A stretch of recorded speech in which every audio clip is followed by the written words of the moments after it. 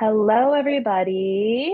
I have a very special episode today with a very special guest who I'm super excited to talk to. Her name is Sarah Hendrickx. I first discovered Sarah when I was sort of in the beginning of my autism discovery experience. And I always say that a video of Sarah's on YouTube called Girls and Women and Autism, What's the Difference? Pretty much diagnosed me. I had my suspicions. I had done a ton of research, as we do. But I was still sort of like, could this be the thing? And as soon as I watched this video, I was like, oh, that's it.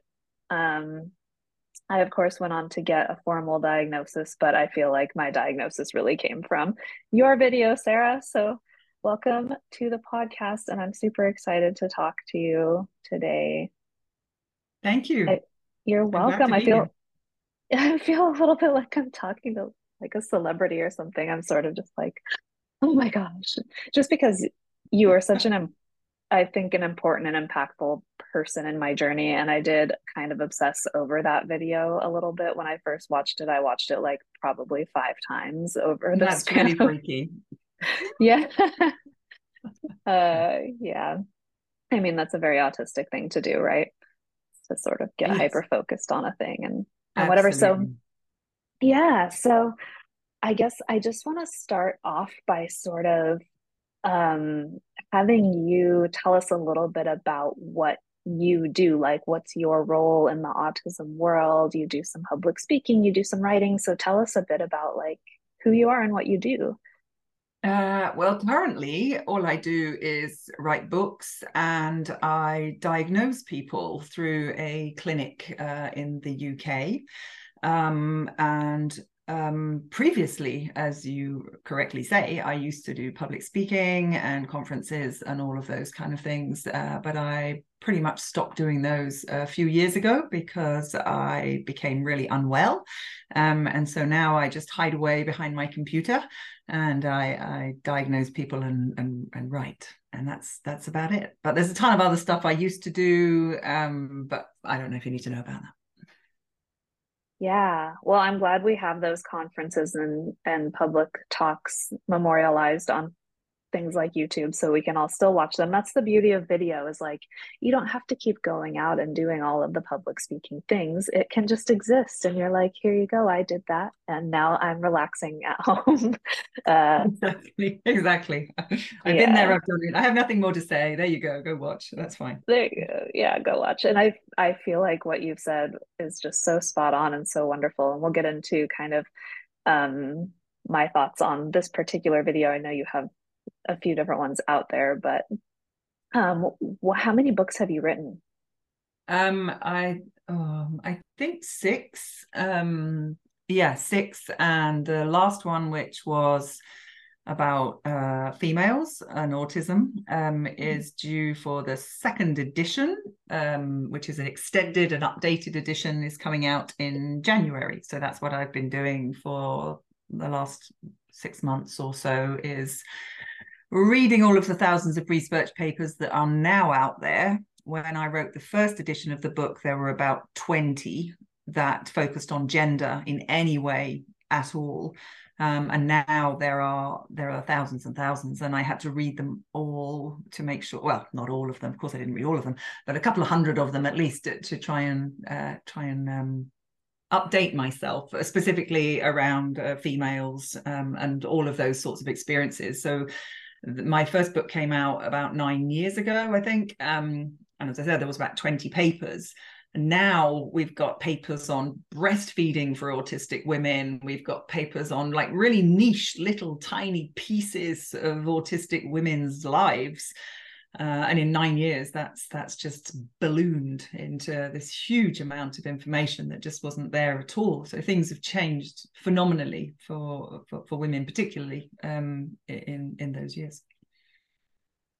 Yes, yeah, there is quite a shift happening, which is amazing. I feel like people who have publicly spoken about their experience as an autistic female have really helped move that shift along, because there are so many of us out there who were just sort of floating around and feeling weird and different and like we couldn't get it right, and all of the things that you describe in the video so wonderfully. And I can tell you're a words person, because you're very good at um, conveying a point and sort of articulating it in a way that's very like relatable and understandable. And um, whenever I've watched this video, I get that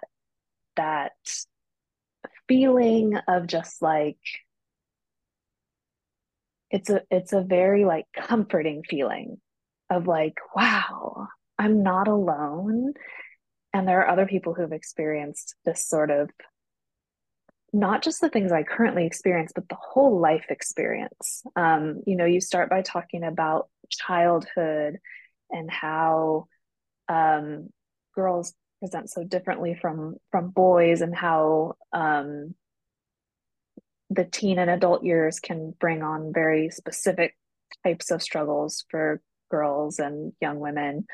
Um, and I related to so much of all of those things, as far as like being sort of just like a bookworm and not really knowing how to socialize very well, and being seen as like, precocious and shy, and, reading at a very young age, writing at a very young age.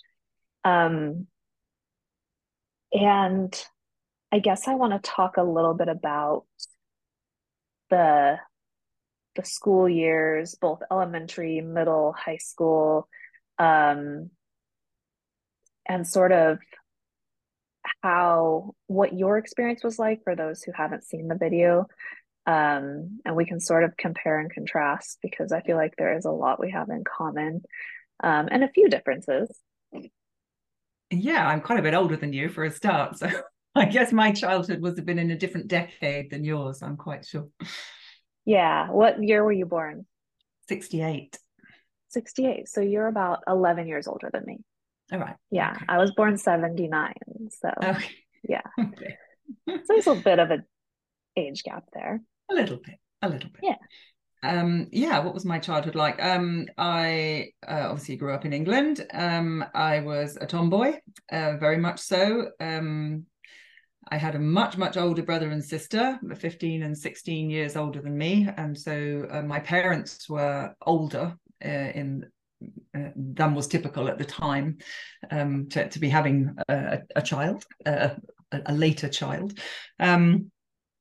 I was gifted. I was considered to be gifted. Not that that was a thing in the 1970s that I was aware of. I was super, super bright, but considered kind of lazy, and sort of messed around a lot, and was I don't know. I think I had the beginning of my lifelong passion for crafting and making stuff, which has never left me. I'm a serial crafter.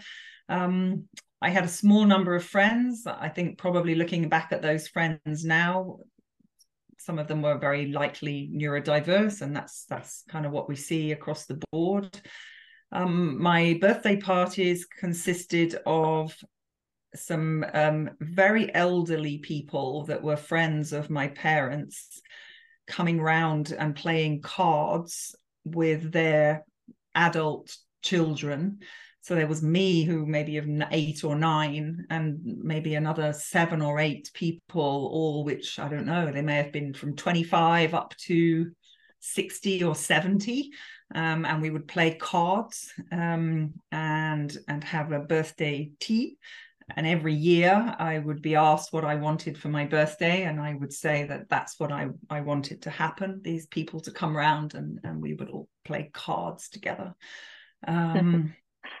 Yeah, I was super gangly. I was useless at sport, apart from running, because I was hugely tall and could run quicker than everybody else. But everything else, team games, that kind of stuff, just dreadful. I didn't get on with the girls, really confused me. I remember at junior school, which sort of 11-ish, something like that, when the girls were just starting to get interested in boys. And there was very much this separation that the girls would kind of, hang out and giggle and do girly things. And then the boys were just completely oblivious and were just piling on top of each other and running around. And I was with them. And I think sometimes the girls perhaps were a little bit jealous because I was allowed to be with the boys, but I think it's because the boys thought I was one of them. I certainly wasn't trying to gain their affection in any way. I was just a gangly lump. People always mistook me for a boy, and they still do. I have a very male energy, if you like, very much so, and always have done. I don't know what else you want to know. I'll stop there. Oh, that was, yeah, that was perfect. I think all of that rings so true to me and probably to a lot of the women out there listening, where it's like the word tomboy, I feel like resonates with a lot of us. I don't know if people still use that word as much anymore, but like definitely growing up, I was considered a tomboy. Um, very much relating to older people too. I grew up kind of in the country, but there were some kids around in the neighborhood, but I would prefer to go hang out with the elderly neighbors that lived across the street. They had a large collection of magnets on their refrigerator that I really liked to go over and organize and sort for them. Yeah, I remember the And organizing of my mother's sewing collections and oh, everything. yes, my Buttons mom. and pieces. Oh, yeah. My mom had one of those round, she was a sewer too, and she had is that a word? Sewer, seamstress? I don't know. And she had one of those round things. It's a pincushion, and it looks Yeah, like a yeah. tomato.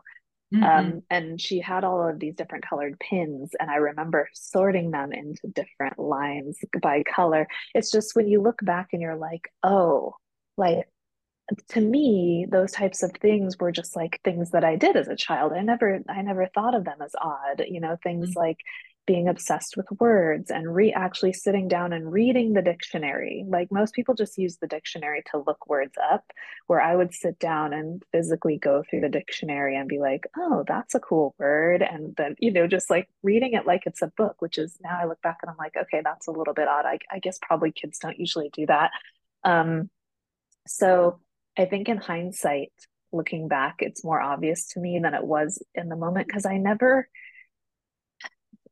felt odd as a child. Um, I started to feel that more when I got into adolescence. As you said, things start to shift and change, and there's a lot more expectations. Um, Things aren't set up for you in the same way. You don't have your parents facilitating friendships for you anymore. You're supposed to hang out with people your own age. You're supposed to have all of these certain experiences and interests, and you start to feel like, oh gosh, like I don't really know how to do any of this. And it starts to get really awkward really quickly. And you mentioned in the video how there have been speculations of like people saying that maybe the autism doesn't show up in girls until like the teen years, or maybe it's not as noticeable until the teen years. I mean, it's always there, obviously, but like there's a higher incidence of it sort of becoming more apparent in those years. And there were some really interesting things that you talked about the teen years, um, that I also really related to. It seems like we were the same type of teenager as well, a little bit reckless, not being very good at knowing who to trust, who not to trust, not good at making decisions about what sorts of behaviors to engage in, not really knowing how to navigate things appropriately, sometimes getting into situations that could be dangerous, things like that. That all rang very true to me as well. Yeah, absolutely. Yeah, I just not having a clue really. But I think, as you say, about not feeling odd, I suppose there just wasn't any framework for oddness to compare to. There was no opportunity for any of this kind of diagnosis or even very much self-reflection, therapy. any of that wasn't really available to me in those years. And I did have friends, and I was liked. I was a clown, and I would do the crazy stuff because that made people laugh at me and kind of like me. So I did the crazy stuff that got me into trouble with my mum. And I knew it would get me into trouble with my mum, but I sort of didn't care because I had an audience, and I felt that all the way through my life, that sometimes I've not had a lot of substance, and I've kind of got by being funny and having this sort of surface level amusement. And I think that was very much the case as a teenager. I had a very girly friend, and I was almost like her bodyguard. So whenever any boy caused her any trouble, I would go and hit him. And I sort of saw this, and it's a bit of a moralistic thing almost, I think, which obviously a lot of autistic people are very strong on the principles, and so I would defend her against these terrible boys that treated her badly. I was, yeah, she was, she had makeup and nice hair, and I was just this androgynous thing that kind of clomped around, being very uncoordinated, far too tall. Was a very different person. And I think, as you said about the sort of vulnerability, I think if any male showed me any attention, I was just kind of grateful that it was almost as though I could say to the world, look, somebody picked me. And obviously I later realized that there was no real selection process going on there. They were just picking me because I said yes. And that so I was pretty promiscuous, I was pretty risky, but it was never in a kind of, I don't know what the right word to use is, a sort of flirtatious or an obvious, overtly sexual way. For me, it was simply, oh, he asked me, so I said yeah, and it was as kind of logical as that, really, rather than, and definitely a feeling of, oh, just that if somebody liked me, then the rest of the world will think, oh, okay, she's attractive or cool or whatever. So it was really sad, I think, really sad. And yeah, I ended up in situations that I just thought, why on earth am I here? This is nothing to me. But and I think also there's the whole boundaries thing, and am I allowed to say no? And what right do I have to say no? Okay, yeah, whatever. And that's pretty sad. And I hate to think of people continuing to go through that. And I hope that perhaps this earlier diagnosis will prevent some people from having to feel that way. Yeah. Yeah. That whole time I was just nodding my head so emphatically because it's like same, same. Like I had lots of relationships, dated lots of different guys. It was like if someone asked you out or showed an interest, yeah, it was very much like you're not listening to your own desires there. You're not like, oh, I like this boy and this is a good relationship for me, or like really even thinking about any of the things that you should be thinking about. It's just like, oh, like you said, this person chose me, this person likes me, they asked me out. Yeah, I'll say yes. It's just like, this is how I ended up married and divorced 2 times. Me And too. then, yeah, and And just with a being like, baby at 19. yeah, okay, so I had a baby at 17. Yeah, where it was like, um, yeah, sure. Like everything was just sort of, I guess I didn't have any self-awareness. I know that has taken me many years to sort of, people are like, I've had people say to me, oh, there's no way you could be autistic. You're so self-aware. I'm like, well, I'm 44 years old. You don't know how long and how much work it took me to become this self-aware. You look at 25-year-old Melissa, and I don't know what the hell I was doing, which end was up. Um, no self-awareness and no like critical thinking skills when it came to life circumstances. It was like I could sit down and figure out a very logical problem, but life isn't logical. Social interactions, dating, all of that is so nuanced where it's like it was all lost on me. I was just like, well, I don't know. I guess in this circumstance you say yes. With um my first husband, it was like, well, oops, I got pregnant and we're having a baby together and he asked me to marry him and so you say yes. My second husband, it was like we were dating for 3 years and I'd always heard like, oh, well, after 3 years, usually people get married. And he asked me. And so I said yes. And it's like, it's always like the logical, like, oh, okay, well, I guess if I don't say yes, then what? Like we break up. So I guess I'll say yes and we'll get married. Mm. It's like looking back, I'm like, man, I had no clue. I had no guidance. Because as we say, like often this type of thing runs in families. And I feel like if you're autistic, you probably also have at least one autistic parent, if not two Mm. autistic parents. And I often wondered, if other autistic people have the same experience that I do about feeling like my parents were also kind of lost and not really able to guide me in a lot of the ways that I needed to be guided because they also were having a hard time themselves figuring the world out. Yeah, yeah, absolutely. I think something that's when you say about that self-awareness, and I think I can't remember exactly when, but I was diagnosed in my early 40s after having written several books on autism and still not spotting it in myself. It is and it's still a journey. It's still and I think that self-awareness comes maybe from being quite logical and analytical naturally, but also then trying to marry that up with what you're experiencing in the world and from other people, and then continually trying to go, is this a good course of action for me? Have I done this before? How did it pan out then? It feels like this continual kind of forensic mission of trying to learn from your mistakes, trying to realize that sometimes what people say is true, is not.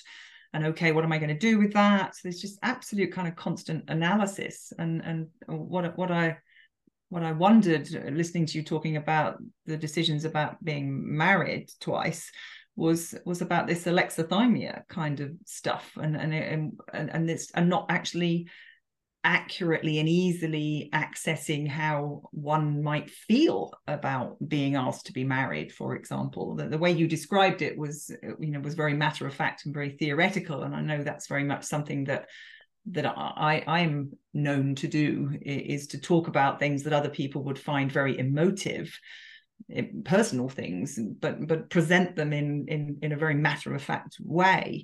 And I think, I wonder if that's a thing that you've come across for yourself, in actually having no clue about how I feel about something, that the logic kind of comes first, and then the feelings and are not always there easily and accessibly. Yeah, absolutely. For me, yeah, that has shown up quite a bit in my life. Um, and then sometimes it's sort of also like a delayed processing issue where I won't know how I really feel about something until way later, sometimes years later. It's very odd. But there's so many times in my life where it's like a month later I'll feel something, a couple of weeks later I'll feel something about something that happened, and I'm like, in the moment, I'm just like, I'm ambivalent, or I don't really know how I feel about it, or I don't really have a feeling about it. Um, and then later on it'll hit me and I'll be like, oh wait, this thing. Um, Sometimes it's just too late. If somebody's treated you badly, it feels exactly. like I sometimes feel like I really should feel something about this situation. I'm quite sure that the way this person is treating me is really not great. I really should be angry about this, but there's nothing there. There's Mm-hmm. absolutely nothing there. And I have said that if it wasn't for my very delayed or non-existent emotional memory, I'm sure I would have left many relationships much quicker, because I've actually forgotten how badly I've maybe been treated, because I don't have that real emotional sense of it happening. I theoretically know it happened and I can recall that, but I Mm-hmm. don't recall the emotions with it a lot of the time, unless it's very big and really, really appalling and dreadful. But there's a lot of, I think I should be annoyed. I think I should be offended. Yeah. By the time I'm offended, it's too late for me to go, hey, no, that's not all right. You can't So I go end back up just 3 weeks later. accepting. Yeah, Yeah. it must be really weird just sort of sitting there and people, I don't know, insulting you or saying things to you and you just don't react. It's very odd. It must be very odd to watch that you are, yeah, Yeah. not I've screaming and always, shouting or something. yeah, I've always been a little bit envious of people who can have those like snap reactions to things where it's like something happens and they're like, wait, that's not right, or wait, blah, blah. And you're like, how do you know to react like that? It's just amazing to me. Whereas for me, I like take it in and I'm just like, hmm.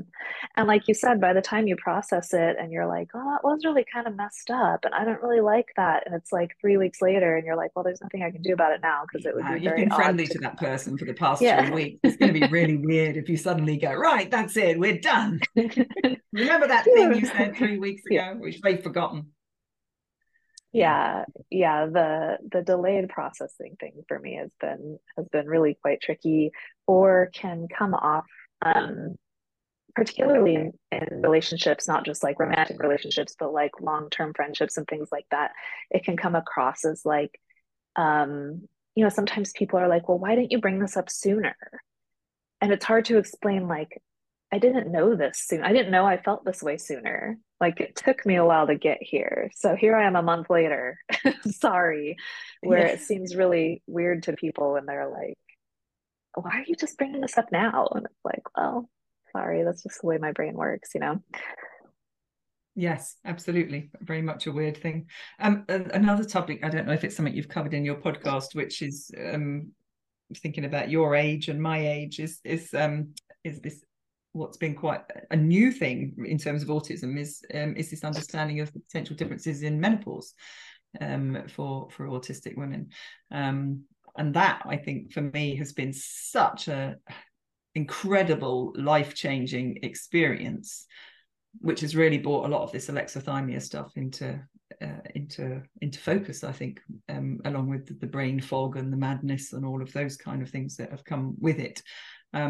And I think we're going to see, thinking about parents as well, that, you talked about your own neurodiverse parents. Mine certainly were too. And when I think about what they went through, my mom particularly being a late mum with me, menopause stuff, I have a lot of compassion for that.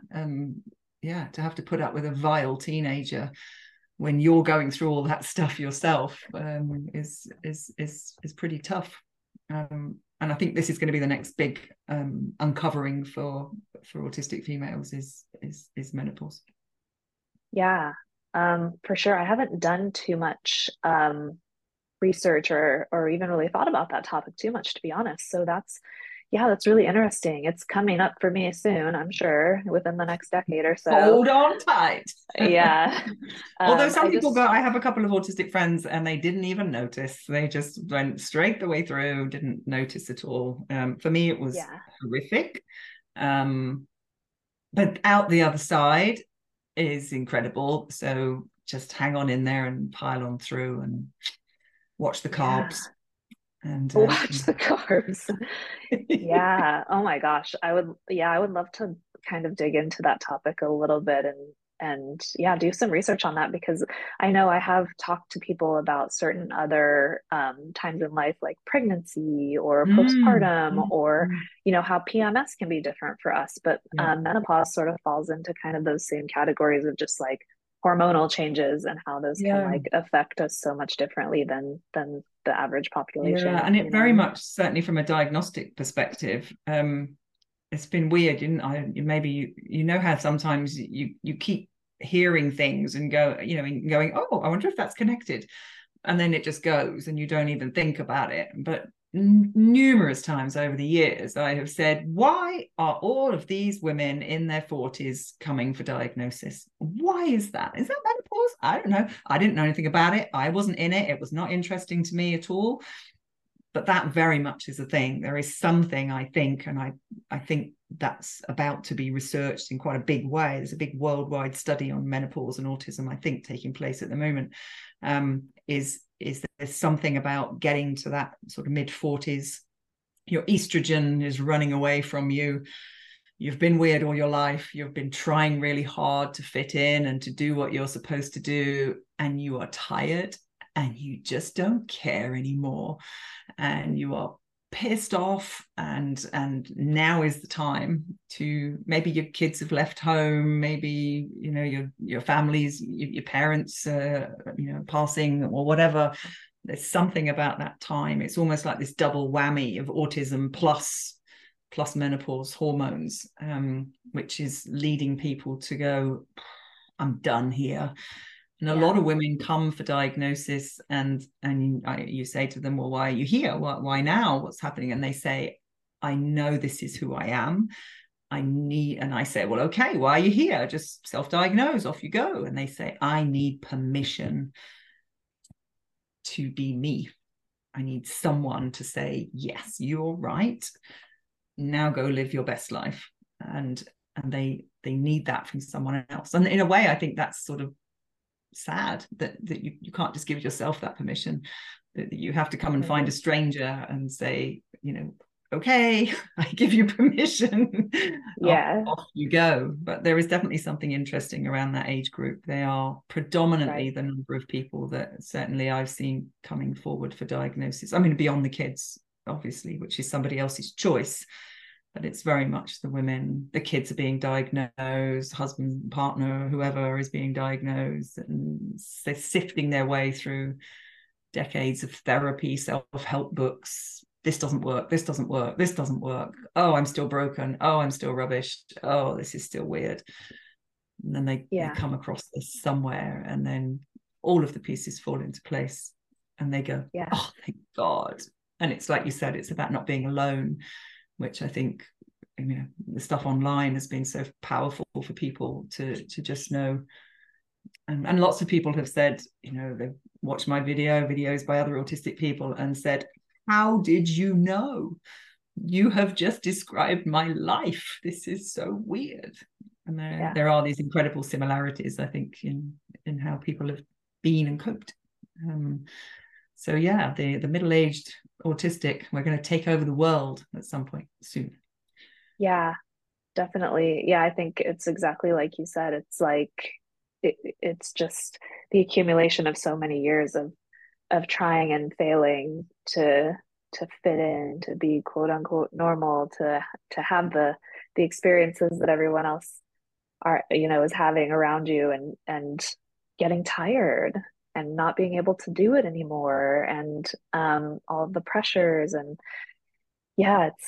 it's extremely difficult when you finally get to that point and you're like, and something is happening, or something's going on, or whatever. I mean, for me, it was just, I just had to go to Google and be like, start researching my symptoms, the things that were going on with me that were getting increasingly unmanageable, where I was just like, this is all coming to a head, where things I used to be able to like suppress or put away or mask, it was getting so much harder to do so. And it was like, what's going on with me?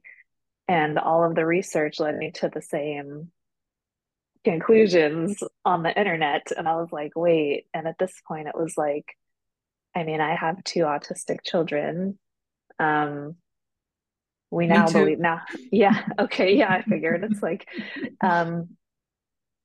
where it's like, you feel like, for me at least, I felt a little bit, like once the light bulb went on, I was like, huh, how could I not have known this? Because especially having like my daughter got her diagnosis at 8 years old, and seeing a lot of the similarities there, where I was just like, I chalked that up to like, she's my daughter and we're just similar in certain ways. I never was like, oh, well, we're both autistic. Like, and same with my son, where for me, I felt kind of stupid for not knowing after I knew. I was like, oh, so obvious. It was the same thing when I realized I was gay, though. It was like, oh, this whole time that makes so much sense. But in the moment, you can't see it. Maybe it's the delayed processing. Um, but also, when you talk about someone giving you permission, I felt Mm. very much the same way where it was like, oh, I know I could just say this is me and move on with my life and whatever. But to me, it felt very important to get a diagnosis and to have that validation. And I think for a lot of us, it just comes from so many years of feeling like you're getting everything wrong and people telling you you're wrong and people telling you, oh, no, you're not feeling that, or oh, you're being too sensitive, or misdiagnosis, that happens. I had a psychiatrist tell me once that I was bipolar and put me on lithium, and that went horribly. And I was like, okay, well, I'm not bipolar. So I think it's just so many years of like, I think you gain a bit of like mistrust in yourself and your own perceptions Oh, of yourself, completely. of the world. And I think for many of us, it's just like, I need someone to tell me that I'm right because I've gotten it. I feel like I just have gotten it wrong so many times. Yeah, absolutely. Yeah, I think there's a lot of mistrust and you, in your decision making, and some of it rightfully so. I would say personally that I make some very poor, rubbish decisions Mm-hmm. because it all seems like a good idea at the time. So yeah, I think there's just, you can't trust your emotions. You're, as you say, dismissed or frowned at or disapproved of, sort of all the way through.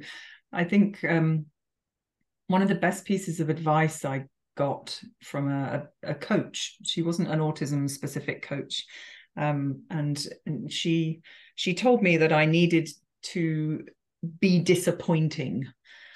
And this was a wonderful piece of advice that she asked me if I was often disappointed, and I said yes, I'm often disappointed by people. They don't match my, they don't do what they say they're going to do. They're flaky. They just don't put as much effort in as I perceive that I put in. And she said, well, how do you cope with that? And I said, oh, it really winds me up. It really annoys me, but I get over it. I move on. And she said, yeah, and so will they. So you need to start being more disappointing. And for me, as a lifelong people pleaser, this was horrific. It made me feel sick in my stomach. The idea that I would say no to somebody without giving a good reason, that I wouldn't have to lie to get myself out of some, people's demands. And she said, well, give it a try. Just now, now and again, just small things. Just start stating your needs. Just start saying no. I don't want to do that, or I can't do that. And I remember the first time I did it was by email to somebody. I think they'd asked me to, I don't know, to do a talk or something, and I didn't want to go and I didn't want to do it. And in the past, I probably would have agreed, and then I'd have felt awful, and then I'd have been really angry at myself, and oh God, it's going to take me hours, and oh, it's it's going to be really hard. And I just remember sending this email that just said, no, I'm sorry, I can't do that. And I cowered behind the screen, kind of waiting for some terrible explosion to happen, thinking that this person was going to reply to me, scream at me, or just go, right, that's it, you're done, you're finished, whatever. And they just wrote back and just went, oh yeah, okay, no problem, fine. And it Yeah. was kind of like, oh, no bomb went off, nothing bad happened there. And it was again, it has to be logical. It was very much the first part, and I think this was very much this kind of menopausal time that allowed me to do this. I don't know if I could have done it when I was a bit younger, personally. Mm-hmm. Other people can, I'm sure, to be able to not care quite so much if I've you know if I've done something that people don't want. It's not even about offending them or upsetting them. That's not something that I would naturally do, but just to put my own needs before theirs. And I think this feels like something really effortful for a lot of us, to have to logically say, well, they're allowed to say no, so therefore I'm allowed to say no. And that's a process I have to do almost every time. People say no Yeah. to me, therefore I'm allowed to say no to them. And I think that's a valuable thing that's come out of this, that I am much more disappointing than I used to be in the past. And I want a t-shirt that says, I am disappointing on it. It feels like a Yeah. great mantra, which in the world to go around, not deliberately, not harmfully, but just disappointing people in the way that, you know, we all disappoint each other in a normal kind of fashion. So I think that's Yeah. what we should all be. I think we should take over the world and all be disappointing. Yeah, let's rebrand that word. We can spin it into something positive instead of negative, right? It's like just yeah, uh I That's fully Christmas sorted. That's it. Gifts yeah, for everyone. exactly. It T-shirts gives with everyone to say I'm disappointing. And you know, I feel like that concept is really hard for a lot of us autistic people because we are so much. I think the people pleasing can come from a lot of different things, but I think it can come from like, um, for me personally, it's like feeling like you don't fit in. Like when like I guess it's hard to say no or to set boundaries sometimes because you're like, I don't want to make this person think I don't like them or that I'm difficult or that I'm, you know, like you want people to like you because it's hard to get it feels to me like, oh, it's hard for me to get people to like me. So if someone's like, oh, do you want to go to this place? Do you want to do this thing? Um, where it's like, I oh, think if it I also say feels like this sense of not knowing what's reasonable and mm, not knowing what I'm allowed to do or not do. In a yeah, friendship, for example, am I allowed to say I don't want to come shopping with you or do this thing with you? So I think for me, as much as being liked, it was just wanting to do what everybody else was allowed to do, but not knowing the rules. yeah, oh gosh, yeah, that's totally yeah, I feel like that is a huge part of it, not knowing, because that's a thing that comes up for me in friendships a lot, where it's like, is this an okay thing to do or say? Like, I can't really, like, I don't want this person to think I don't like them if I say no to like doing a thing. I still want them to invite me next time. Like, maybe next time I'll feel like going, but just not this time. And it's hard to Mm. like, I mean, now that I know I'm autistic and my friends know I'm autistic, it's easier now to be like, to sort of, I think that's one of the benefits of figuring this out about yourself, um, is having that permission to be like, I am autistic. And like, now I feel more permission to kind of set those sorts of boundaries. And I can tell my Yeah. friends, and there can be a reason behind maybe why some things don't jive with me or why I have to say no to Mm. certain things. Um, it's a few of the anecdotal things that came up in your video that were really funny to me, that you sort of talked about towards the end of the video was how it never occurs to you to invite other people somewhere with you. And I relate to that so hard, where you're like, it would never occur to me to invite a friend shopping with me or like, and I'm like, oh my God, that's so me because so often I just enjoy doing that kind of stuff on my own. If there's another person with me, it adds like a weird pressure to the situation where I'm like, you know, I sort of feel like I can't just do what naturally is comfortable for me. It's like I have to consider this other person and Yeah. whether or not they're having a good time, and we have to shop and And we what are have the to rules talk. are? What are the rules when What you are go the shopping? rules? Are we Yeah. supposed to do it together? Or are we supposed to split up? Or what am I what are you expecting? And yeah, it's back to the rules and stuff. My partner Keith, who's autistic too, we every single thing that we do which involves other people involves this kind of debrief beforehand to go, okay, what shall we do now? What shall I tell them? When do we arrive? What do we bring? What are they expecting of us? I don't know what we're going to do. How are we going to leave? So we can't ever just go anywhere. We've all got to have a sort of contingency plan Yeah. of like, okay, let's not do that because that will be weird. So okay, right, and we have to kind of work it out, and you know, don't say that because that's weird, and I won't say this.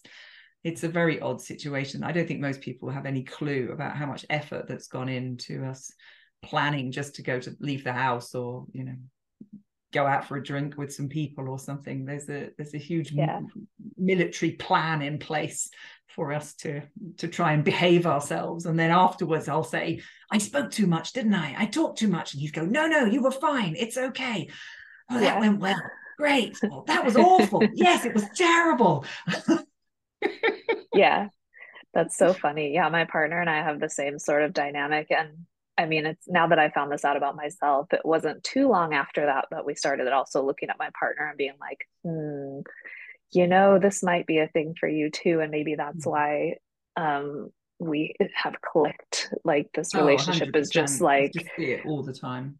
yeah, we're just like click, and like it's always felt, you talk a little bit about your husband in the video and how it's just like that's the one person who you can just like be yourself with and feel safe around. And it's Yeah. so the same with my partner, where it's like this is the first relationship I've had where it's all of my quirks are embraced and they get it, like, and I get their quirks, and we sort of just like get each other space, and we're, Mm. it's just like it's a very different dynamic, and I feel like it's really special. And a lot of us autistic people are like drawn to each other, I think, for those reasons, where it's like, well, no one else can understand this except someone else who is living it, and it's just Yeah. sort of like, And when we're diagnosing children now, it's always a question to ask. I was in a diagnosis the other day with a youngish child, about 5 or 6 years of age, and the parents said that this child had two friends in the class and had absolutely no interest in anyone else in the whole class. And my question was, why those two? And the parents said they're both autistic. And yeah, that's the interesting question, is not why not everybody else, but why those two. And even at that very young age, yeah, he was 5 or 6 or something like that, he knew on some level, they all knew, these three kids, that they yeah. were the tribe. And you just see it every single time Hmm. with diagnosing kids, is they always are friends with the other children who have some neurodivergence or some difference in some way. It's a radar. They know, Yeah, even without knowing, they know. And yeah, that's incredible. So why would it be any different when we grow up? We're just more comfortable with people that are on some sort of similar wavelength, yeah. pretty You blunt, pretty just, straightforward, no yeah. hidden agendas, not complicated, Uh-huh. just so easy. Keith and It's I just a often say, vibe. well, Yeah. I often say that everybody else finds us difficult, but we find each other easy. Oh, And we find everybody else difficult, but again, find each other easy. But to the rest of the world, we're a pain individually. But to us, he's the easiest person, whereas other people think he's really complicated and difficult. that's a wonderful way to describe it. And yeah, oh, I love that. That just, yeah, like I said, you're so good with words. Oh, So thank you. I so started to good with speak full articulating sentences it. at 9 months, apparently, so I probably never stopped. Yeah, Um, yeah, same. Very talkative. Yeah, I have a little bit of a funny story about, we'll wrap up soon. I'm like looking at the clock and I'm like, oh, I could talk to you for 4 more hours, but we won't. Neither one of us would make it through that, I don't think. Um, Funny story about being drawn to people who are also autistic, though. My best friend since sixth grade, best friend in the whole world, she and I immediately clicked and just became lifelong best friends. And the way you describe friendships in the video too rings very true to how she and I operate as friends. Um, we're not super clingy with each other. We don't do everything together. We have um, very planned um, interactions and things. Like it's just so neurodivergent. And it's funny because when I first started seeking a diagnosis, and I was waiting, and I was like on the list, and I pretty much knew I was autistic already, but again needed that validation. And I was like, oh, I have to tell Monica about this, my friend. And so I called her to tell her, and we start talking, and she goes, before I could even tell her my news, she said, I have something to ask you. She goes, I was with my therapist, this same therapist she's been seeing for years, and she's like, she mentioned to me that she thinks that I might be autistic. And she's like, what do you think about that? And I was like, I can't believe you're saying this to me right now. I was like, the reason I called you was because like I'm on the waiting list to get an autism diagnosis. And she was like, what? And it was just like such a bizarre moment of both of us being like, realizing this thing where it's like, oh, Um, so I always think about that. And I'm like, that's such a funny, like coincidence that that happened in our lives at like around the same time. Yeah, Um, absolutely. My it just goes two to show. closest friends, I've known them for more than 20 years each, and none of us knew anything about autism when we met each other, but they're the only people throughout my life that I've kind of kept hold of. And one by one, we've all individually, completely independently had autism diagnoses. So it doesn't surprise me at all. It's the needles in the haystack, and we find them and they find us and they stick, whereas other people kind of maybe come and go and it doesn't quite work out, or you fall out with them, or it's just like, whoa, it's too much. The ones Yeah. that stick, I don't really have.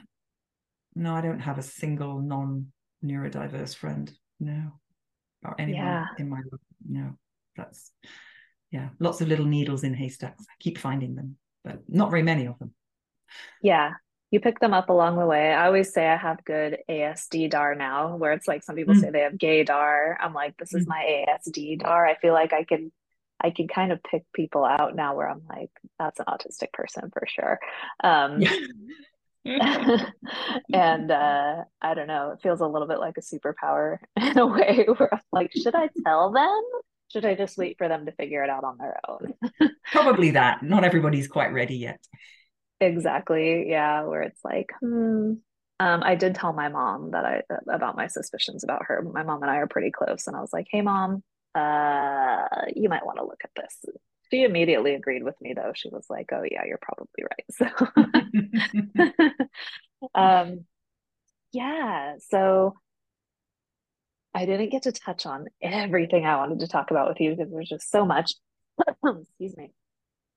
Um, but we've been chatting for a good amount of time, so I know it's late where you're at. You're in France right now. I am, yes. You live in France? I live in France, yeah. Oh gosh. Well, that sounds lovely. It's very lovely. I've never been to France, but I just went to England for the first time this past summer. Right. Um, and that was great. And we were going to try and make it to France during our trip, but we didn't make it over there. And I'm like, I think I just want to do France as like its own trip though, because there's a lot to Yeah. see there. Oh, yeah, Yeah. How'd you absolutely. end up in France? I've always felt more comfortable in foreign countries than in my own, and I think that's a thing where some of us end up with partners who are of a different language or culture, or end up living in different countries. I've seen that a lot over the years. I don't think it's ever been researched, but I think it's a thing. Because here I'm forgiven.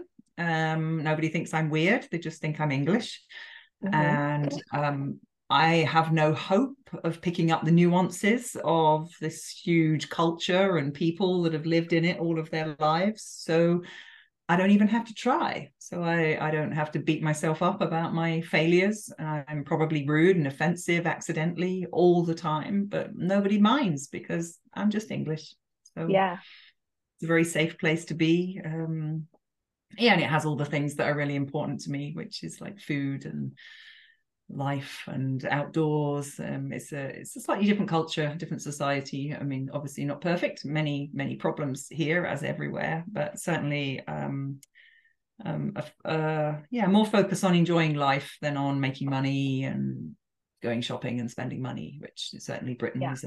is a little bit focused on that kind of thing. The French just don't open their shops when they don't want to because they're having a nice lunch with their family or something. They just value Oh, food in a way that is not my experience of living in the UK quite so much. oh, I love that. I also value food. And it's You know, my warm.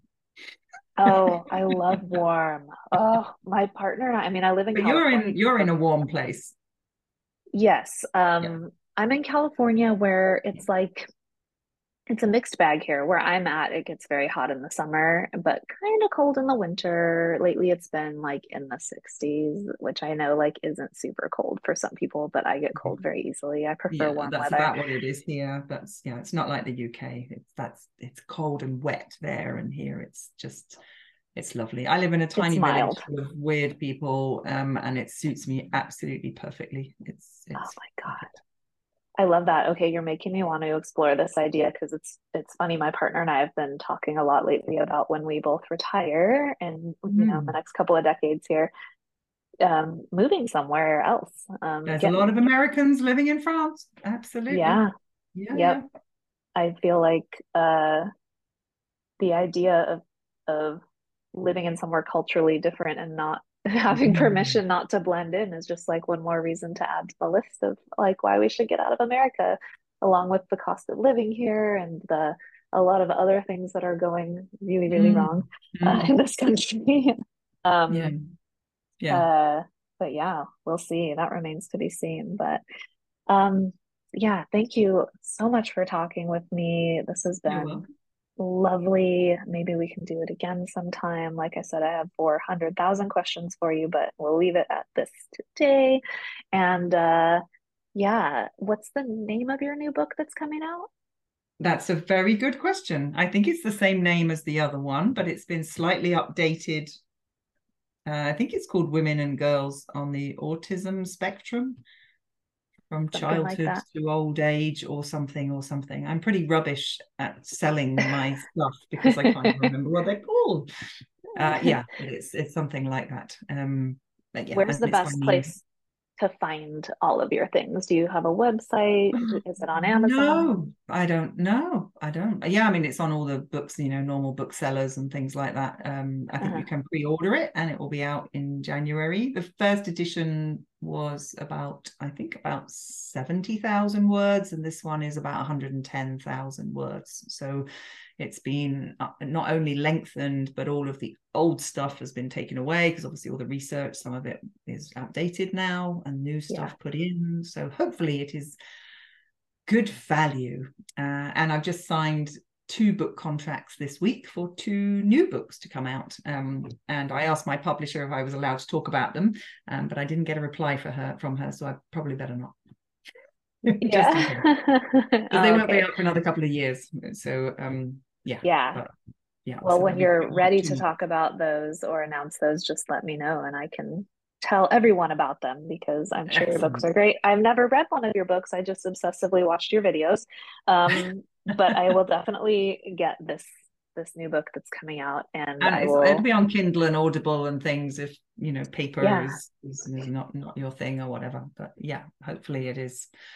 Yeah, and I'm very grateful. The first one, I'm told, sold over 45,000 copies, which I think is Mm, a lot for something that's fairly kind of niche, I guess.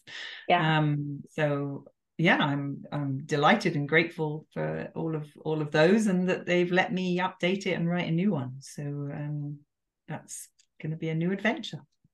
I've not had a book Amazing. out for about 9 years or so. So that's scary and exciting all at the same time.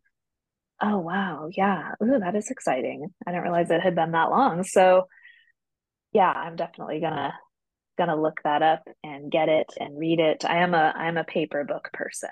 I Mm, prefer the mm. the paper book in my Yeah, hand, me and I too. love to Me too. read. So I'll be picking it up. I'll be talking about it, I'm sure. Thank you. And yeah, anything else you want to tell us about? Oh, you do autism assessments as well. Do you do those just in the area you live in, or do you do remote types of No, they're all things? through a clinic in the UK, and there are people from all over the world, but I just do them remotely. The clinic Uh-huh. has premises for diagnosing children and adults who want to go there face to face, but they're a very forward-thinking clinic. They Yeah, it's a very different ethos of diagnosis than this very medical kind of model.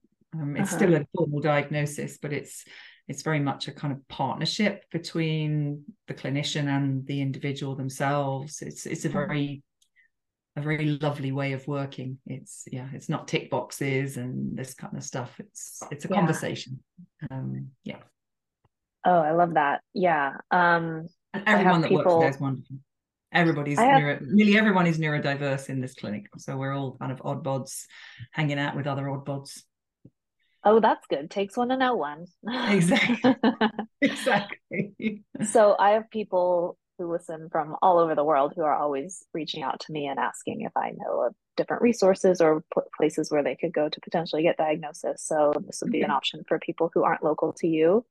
I Yeah, would assume. absolutely. Do you want me Yeah. to mention their name? Is that an Yeah. okay thing to do? They are called Axia ASD, and they're based in Chester in the UK, and you can Uh-huh. find them online. And yeah, they're very good people.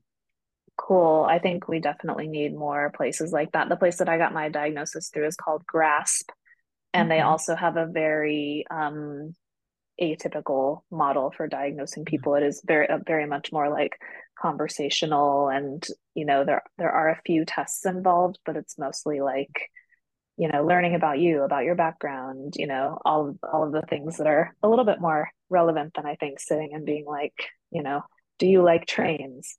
You know, that sort of Exactly. thing where it's like, Yeah. no, I don't like trains. Oh, you're not autistic. Um, Yeah, sadly that's so something. yes, sadly that does happen to people. Okay. I'm horrible at wrapping things up, so I'm just going to go ahead and do it. I'm going to say thank you again and goodbye. And if anybody has any interest in working with you, I will leave the links to that clinic that you work with in the show notes, and any sort of other information that you give me that's okay to distribute publicly. Thank you. Thank you for having me. Thanks so much.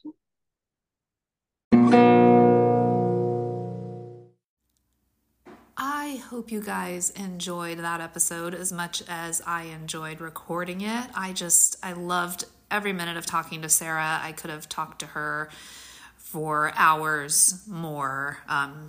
Although I don't know if either one of us could withstand a conversation that long, being two autistic women. But honestly, she is so interesting to me, and such a wealth of information, and just her story is so relatable. If you haven't watched her video on YouTube, I'm going to link it in the show notes along with her other information. Highly recommend that you go check it out, especially if you are a female who has been diagnosed with autism. But I think even males who identify more with the quote unquote female experience of autism could really get some good stuff out of that video as well. But yeah, if you guys want more content, of course, you can join the Patreon. I'm going to leave links to that in the show notes. You guys know all of the things, the OTJMA store, all of the things you guys can do to support the podcast, which really helps me out as this podcast grows, and I try and make it something really enjoyable for all of you guys. I really appreciate the reciprocation and the support. And again, I hope you enjoyed the interview with Sarah, and I'll talk to you guys next time. Bye.